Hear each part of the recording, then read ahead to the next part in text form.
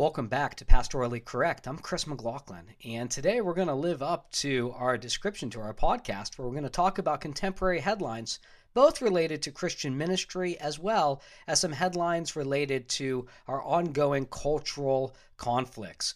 And so today we're going to sound a little bit like a Sesame Street episode, in that we are going to talk about the number one, as in issue 1 in Ohio, and the provocative claim from a Christian blog that there is one thing that could resolve most problems in every church. Now, first, we're going to talk about election night. On Tuesday night, it was election night here in the state of Pennsylvania, where we voted on judges and some local issues, as well as for school board members. And so it was a night that was important for those who were voting. And yet the biggest news did not come from the state of Pennsylvania, but from our neighbor over in Ohio, where issue 1 was being considered. Now, there were two issues of significant cultural value that demonstrated the values that our society maintains and could provide a basis for cultural analysis, issues 1 and 2. But for the sake of time today, we're going to focus on issue 1. And regarding issue 1, I'm going to read from an article from the Akron Beacon Journal that was published on October 16th. And it reads, on November 7th, Ohioans will vote on abortion, contraception, and other reproductive decisions. And so then from there it provides the text of issue 1. And I thought it was important to read the text of this issue that was brought before the voters of the state of Ohio on Tuesday evening. It says, Article 1, Section 22, the right to reproductive freedom with protections for health and safety. And it has just a few articles to it, or subletters. It says, every individual has a right to make and carry out one's own reproductive decisions, including but not limited to decisions on contraception, fertility treatment, continuing one's pregnancy, miscarriage care, and abortion. And the state shall not directly or indirectly burden, penalize, prohibit, interfere with, or discriminate against either an individual's voluntary exercise of this right or a person or entity that assists an individual exercising this right unless the state demonstrates that it is using the least restrictive means to advance the individual's health in accordance with widely accepted and evidence-based standards of care. However, abortion may be prohibited after fetal viability. But in no case may such an abortion be prohibited if, in the professional judgment of the pregnant patient's treating physician, it is necessary to protect the pregnant patient's life or health. C. As used in this section, fetal viability, in quotes, means, and this is a quote, the point in a pregnancy when, in the professional judgment of a pregnant patient's treating physician, the fetus has a significant likelihood of survival outside the uterus with reasonable measures. This is determined on a case-by-case basis. State, it puts in quotes, includes any governmental entity and any political subdivision. And Article D, or subsection D. This section is self-executing. This was an issue that was voted on by the people in the state of Ohio, and it was affirmed. It was voted for, and so it did pass. And we found this to be catastrophic as pro-life believers, as followers of Jesus Christ. And so it is a topic that has a lot of gravity. It caused a lot of ripples in the political realm, where there were a lot of questions following the passage of issue 1 in Ohio, were people wondering if abortion is a winning issue for instance, the Democratic Party, if it is a losing issue for the Republican Party, if it's a platform that politicians must run on moving forward, if people who are pro-life need to abandon this cause because we have now lost the cultural battle and the conversation on the worldview assumptions and beliefs corresponding with a pro-life conviction. And so these were the sort of ideas and conversations that were being had on talk shows and news publications and so on and so forth. But as we look at this article, there are a few things that I want to discuss today. As I read this, I do note that it is a catastrophe. I grieve over the way that the people in the state of Ohio have voted. I believe that there has been misinformation that has been given regarding abortion, regarding human rights. I believe that there is a philosophy, a secular ideology that is pushed upon the baby in the womb, the person in the womb. And it results in a grave moral evil wherein we see so many babies killed in the womb. These are people made in the image of God from conception until natural death, and we, as followers of Jesus Christ, ought to contend for their rights. With that stated, as I was reading through this, there was something that really jumped off the page at me. And that was letter B. It says, the state shall not directly or indirectly burden, penalize, prohibit, interfere with, or discriminate against either an individual's voluntary exercise of this right, a person or entity that assists an individual exercising this right, unless the state demonstrates that it is using the least restrictive means to advance the individual's health in accordance with widely accepted and evidence-based standards of care. Well, somebody might read that and wonder, why wouldn't the state refrain from getting involved? And the answer to that given by the pro-choice movement would be that the state doesn't have a valid interest in this discussion. It is a personal matter. This is the way that it is often communicated. It is a personal matter between a woman and her doctor. Or at least that's the way that it used to be communicated until the people who are advocates for this sort of worldview and these sort of arguments abandoned the ability to define what a woman is at all. And so today it is simply just a personal matter between a pregnant individual or a person, a birthing person, and a health provider. We ought to push back on language like this because it abandons anything resembling objective reality. But today, this is propped up as a personal matter. And this is where the abortion advocate outright lies. This is not a personal discussion. This is a matter of public policy. It reflects what our society considers to be the good or the ideal, and it overlaps significantly with health concerns, restrictions, and guidelines. It imposes a philosophical construct on the body that demeans it, and it leads to human suffering. With this, there are a few principles that I think we can establish today. One, the state should contend for the rights of all people. We understand that as American citizens, that there are rights that the founders recognized as being inalienable rights. They are not rights that are given to us by a state. They are rights that we possess simply on the basis that we were created in the image of God Almighty. The state has long recognized that they have an obligation not simply to give us those rights, those are in fact our rights, but instead to recognize the rights that we have and not to infringe upon those. When they infringe upon those, they have violated our civil liberties, and there are consequences for that in lawsuits and pushing back against them and creating laws that protect the rights of the people, oftentimes recognized through our Supreme Court justices. And so today, we understand that the state should contend for the rights of all people.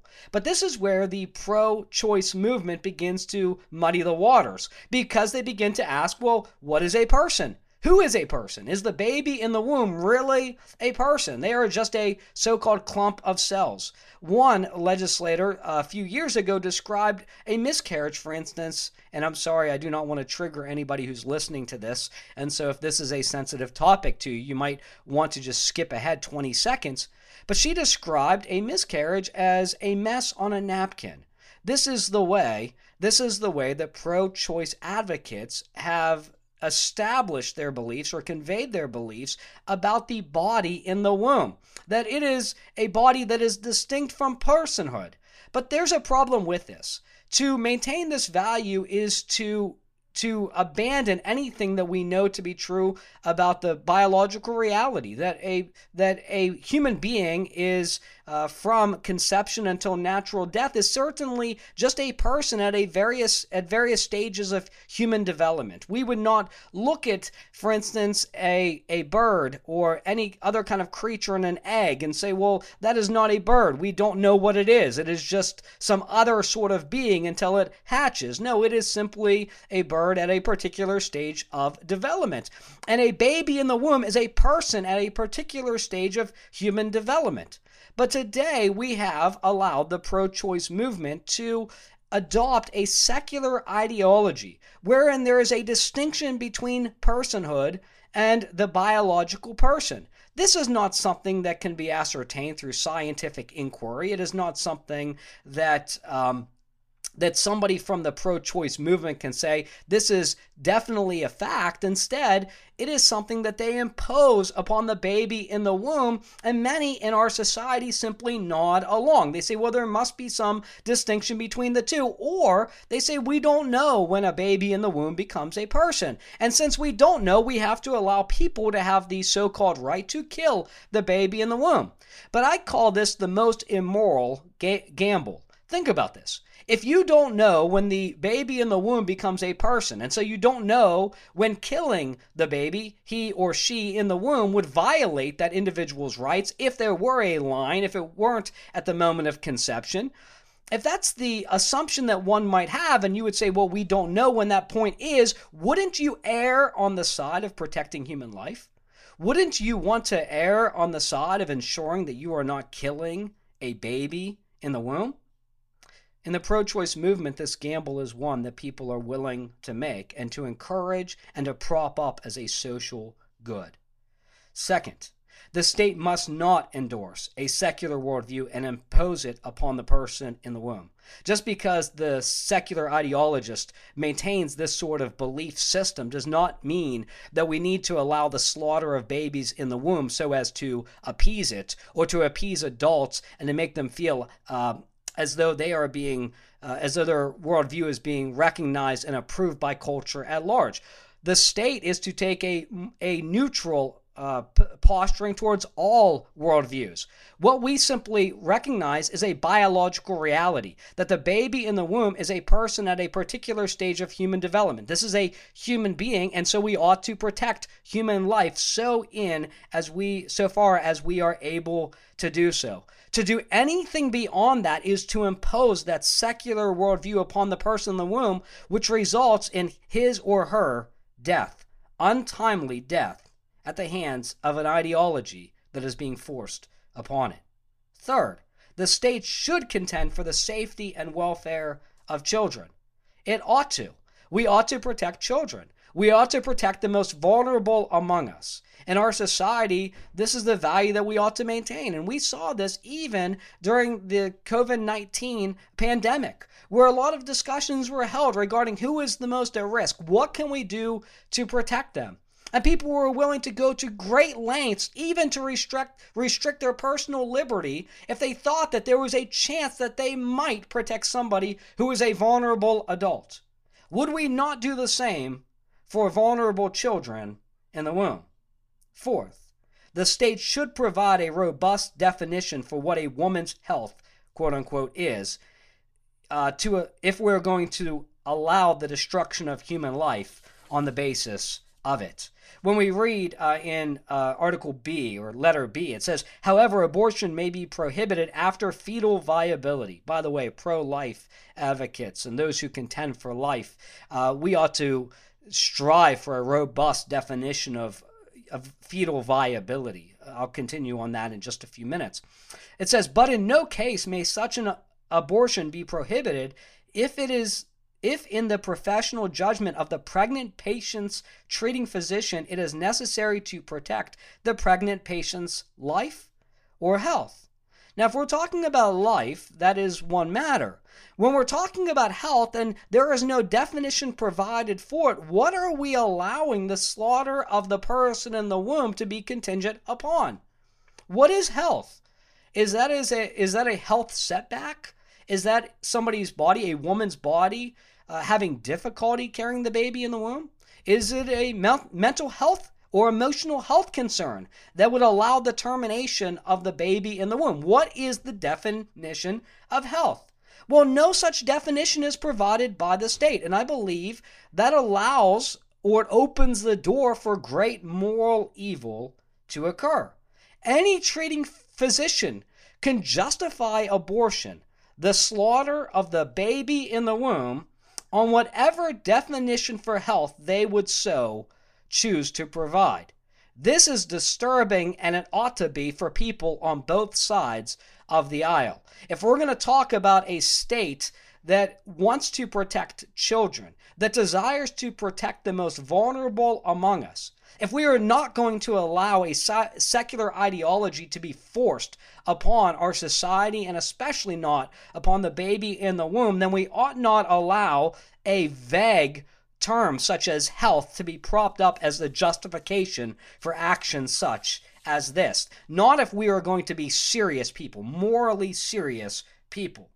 Fifth, if the state is to use viability as the determinant, it should have the courage to establish objective standards. Again, no such standard is provided. In letter C, it says, as used in this section, fetal viability means the point in a pregnancy when, in the professional judgment of the pregnant patient's treating physician, the fetus has a significant likelihood of survival outside the uterus with reasonable measures.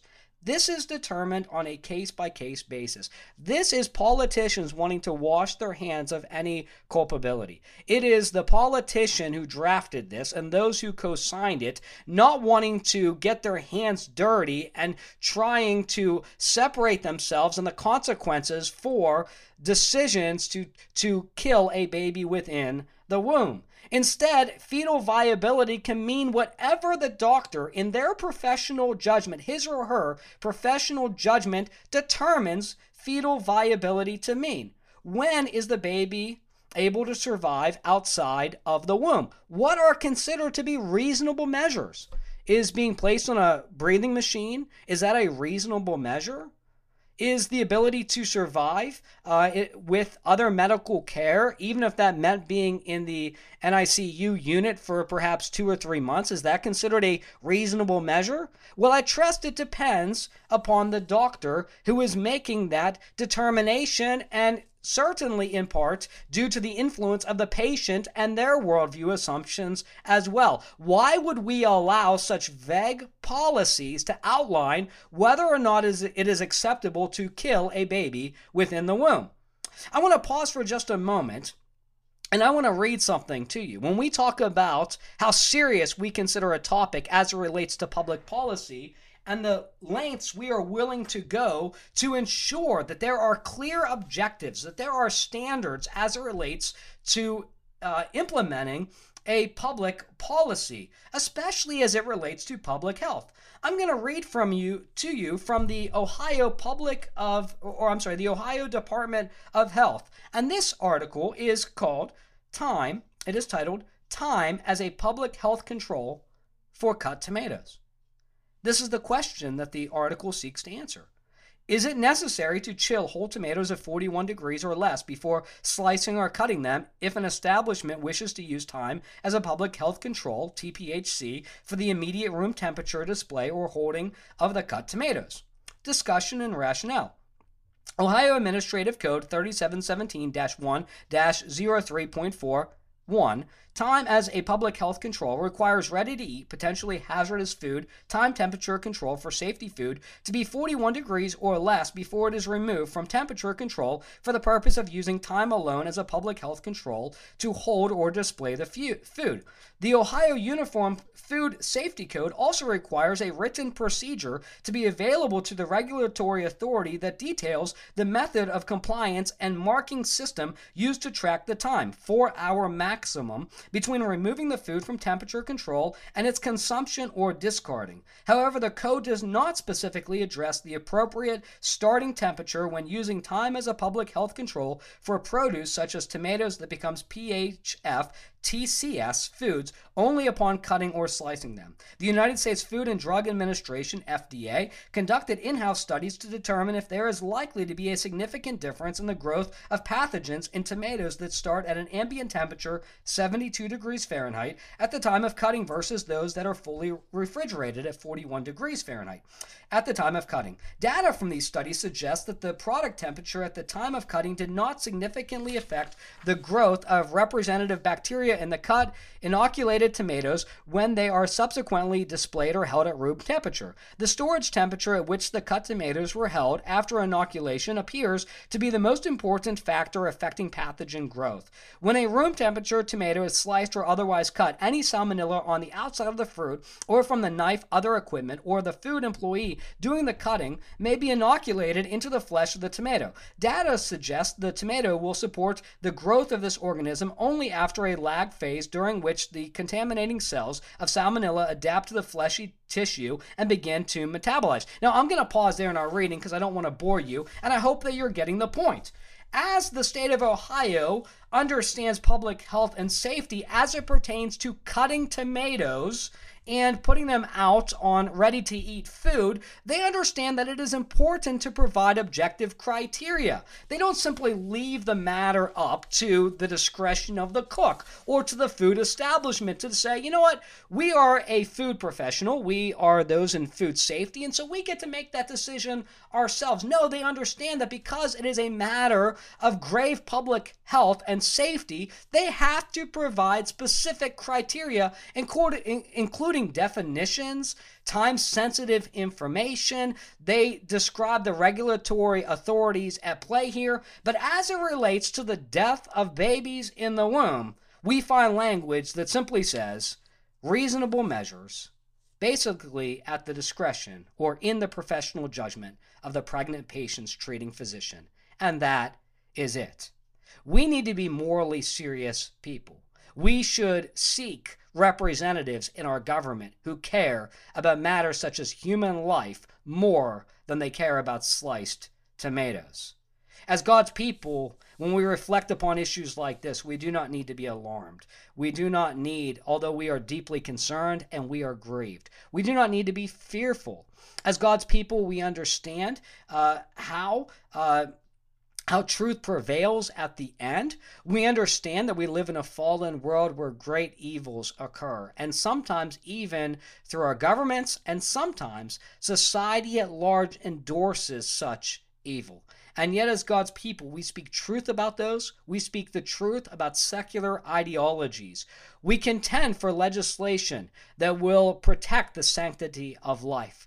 Until those sort of laws are established, we continue to do our best to communicate what is true, to live out our lives in a way that demonstrates our love for our neighbor, that protects the most vulnerable among us from conception until natural death. May we be found consistent and faithful on these causes. Our second article today, to change gears dramatically, our second article today comes to us from churchanswers.com, and it is a blog written by Sam Ranier. His name might be pronounced Ranier. It makes a number of shocking statements. And so I'm going to read a little bit of these statements, or a few of these statements. It's actually not that long of an article, but it says, church health will not improve until ongoing evangelism returns. A recent Church Answers poll found that only 1% of churches have an ongoing evangelism effort. This finding corroborated a more extensive longitudinal study we've been conducting since 1996, in which the lowest church health score across denominations is in the category of evangelism. They say this trend is alarming, and it is getting worse. We are seeing it across denominational lines and in non-denominational churches. I'm going to skip over to the second page of this article. It says, the opportunity. People are still receptive to faith conversations. Surprisingly, it reads, many people not currently attending a church are receptive to going. The reason they do they do not is that they have yet to be invited. If invited and accompanied, 82% of the unchurched are open to attending church with a friend or acquaintance. Skipping down, it says, additionally, most unchurched would like to develop a real and sincere relationship with a Christian. Our neighbors who do not attend a church value relationships that go beyond a superficial wave and hello when we pass by them on walks through the neighborhood. The last paragraph I'm going to read. It says, creating a culture of ongoing evangelism is the best way to regain church health. What if one thing could resolve most problems in every church? A renewed focus on evangelism is the single greatest way to regain church health. The healthiest churches inwardly are the ones most focused outwardly. I wish I could yell amen to the writer of this article as he penned those words, or typed them more likely. But there are a few things that I want to say about this article as we follow up on this theme of one, both in issue one and then now, considering the one thing that most churches could do that would provide health or stability to a local church. The first is that it is certainly true that a de-emphasis on evangelism creates weaker, inwardly focused, divisive churches. This is necessarily the case. Why is this necessarily the case? Because we as believers were called for a purpose. We were saved for a purpose. There's a reason that we were not immediately transported to heaven when we responded in saving faith to the gospel message. The Lord has left us here, and we have a purpose. We have a mission to reach the lost with the gospel of Jesus Christ, so that the Lord might be glorified through those responding in saving faith. This is a great opportunity. It is an exciting mission. This is the Great Commission that has been given to the church.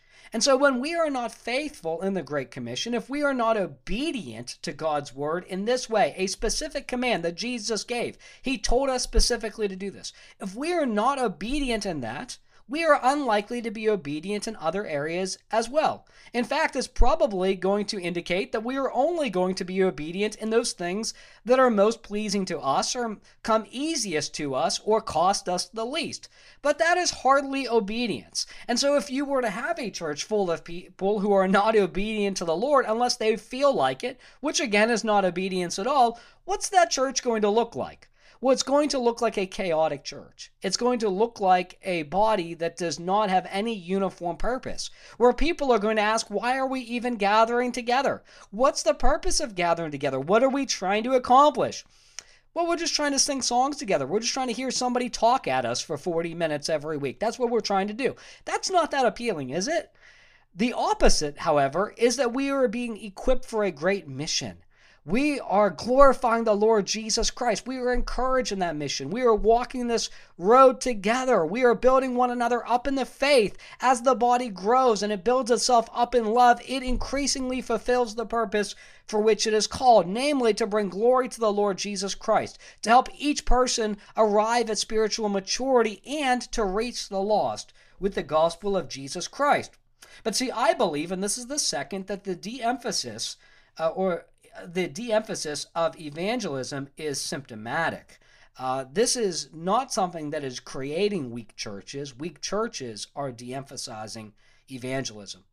Because when we are not evangelistic, we are communicating what we believe to be true about God. And what we believe to be true about God in those cases is deficient. We are suggesting that the concerns of other people, that the way that they might look at us, they might view us as strange if we talk to them about Jesus. They might view us, to put this in 1990s language, as Jesus freaks. And because of that, we don't want to be obedient. Perhaps we believe that God hasn't called us to such thing. Perhaps we believe that he won't hold us accountable for our disobedience. Perhaps we even believe that he will bless us in spite of our disobedience. Perhaps we don't have any urgency in evangelism because we don't believe that heaven and hell are very real destinations and possibilities for people. They will either spend eternity in one or the other. And so because we do not believe that, we don't take God's word literally. We do not believe it. And because we do not believe it, it results in our activity. I believe our activity or our inactivity are a direct reflection of our doctrine, of what we believe to be true about God's word, about humanity, about human nature, about sin, about the consequences of sin, and about what Jesus Christ has done for us. How dare we sing songs to the Lord about how gracious He is and how much He loves us, that while we were sinners, He chased down us. He left the 99 and He chased down the one, us, and He found us and He saved us. And we sing songs about that, but then we never go out and reach others. And we do not convey that same sort of urgency in our evangelistic efforts. Well, I don't share that today to beat anybody over the head, but instead to ask, what do we do with information like this? What do we do to increasingly be a part of a church or church is that contend for the lost, that seek to glorify the Lord Jesus Christ by having robust evangelistic programs and efforts? Well, the first, I would argue, is that we need to study Scripture to better understand what God is like. We need to spend time asking what breaks the Lord's heart. What is He passionate about? If I'm going to have the same values as the Lord, if I'm going to have the same priorities, what do those even look like? Does God hold us accountable? What happens when we are disobedient? Is God going to bless us in our disobedience? We ask questions like this. Second, I believe that we ought to pray evangelistically, and as we are commanded to do in 1 Thessalonians, that we do so without ceasing. If we are to pray for the lost, and I have a number of names up on my board, individuals who do not know the Lord Jesus Christ as their Savior for whom I'm praying, but if we're going to be more faithful in praying for individuals such as that, if we do that, if we go through our day and we're thinking about this, there's a need, there's an urgency to reach lost souls with the gospel. Guess what? If you're thinking about something, you're going to talk about it. If you're thinking about something, it's going to come out. Think about this. You ever walk in the house and you see a look on your spouse's face and you know that they're thinking of something and they want to talk about it? And if you pry enough, they just talk about it, or even if you don't, it just comes out. I'm a pretty big Pittsburgh Steelers fan. And this time of the year, I find myself just naturally talking about football. So if I'm just at the grocery store or just another public space and I run into a complete stranger and we're just making small talk, you talk about the weather, how's it going, it's good. And then you might see that they have an article of clothing on that indicates that they're a Steelers fan, or you just start talking about sports in general and they say who they're a fan of. I find myself in conversations about the Pittsburgh Steelers all the time. Why? Because I'm a fan and because I'm thinking about them. Unfortunately, I'm a little bit more emotionally invested in their wins and losses than I probably should be as an adult, but I am. And so I hate to admit that. And because I am, there might be days where I'm thinking a lot about them. They had a great win or they had a terrible loss. And so I'm thinking about them and it just comes out in my conversation with others.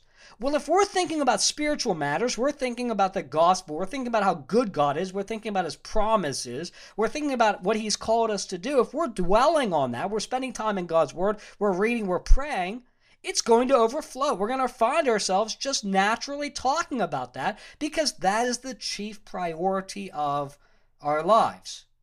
And so we need to increasingly make it that. Third, we need to model evangelism to those entrusted to our influence. If you are somebody who has shared the gospel and you know how to share the gospel, then show others how to do that. Take people with you when you're having a cup of coffee with an unbelieving friend or family member. Show how you bridge these kind of conversations, how you get from talking about the weather and sports to talking about Jesus Christ. Help people understand what you have found to be effective, what has not worked as you've tried to share the gospel of Jesus Christ. Make sure that you model this for other people. The goal is not to acquire a set of skills and to be effective in sharing the gospel and then to take all of those skills and knowledge with us to the grave. The goal is to pass this information on.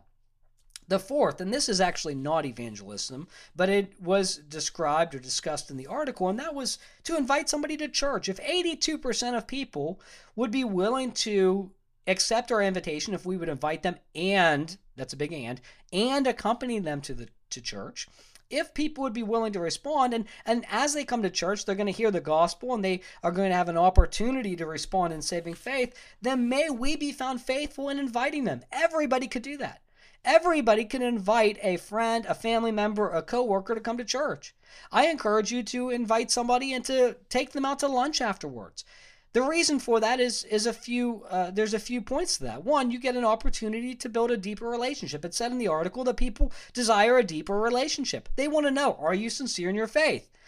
I don't want you to be fake or shallow. I want you to be what you really are. But I hope that what you really are is a sincere, mature follower of Jesus Christ, or you are increasing in your obedience and fear of the Lord Jesus Christ, and you're growing in maturity. So spend time with people. The second is that you get a chance to unpack what they just heard about God's word. This might be the first time somebody's ever heard the word of God preached, the first time they've ever heard it read to them. So ask them, what do you think of that?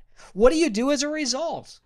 Ask them if there's anything you can pray for them about, and then follow up with them. If you invite somebody to church, follow up with them. Share the gospel with people, follow up with them. Ask them, what did you think of the last time we talked? Were there any questions that you had? Do you have any questions about the Bible? Do you have any questions about what's happening in the world today from God's word? I would be happy to answer those. Sometimes we can bridge gaps, and we might not be able to just jump into the Romans road with somebody, but sometimes we can ask people if we can pray for them. Most people, I have found, are receptive to prayer as they're going through difficulties, trials, tribulations, even in times of joy. Can I pray a prayer of blessing over you in this great season? Let's step forward in those ways. Let's spend time in prayer, in Bible reading. Let's be faithful in obedience. Let's build relationships with our lost family members and friends, not fake ones, but authentic, deep relationships. Let's use those to communicate the gospel of Jesus Christ. Well, I look forward to talking about more topics such as these next week when we return to the podcast. May the Lord bless you.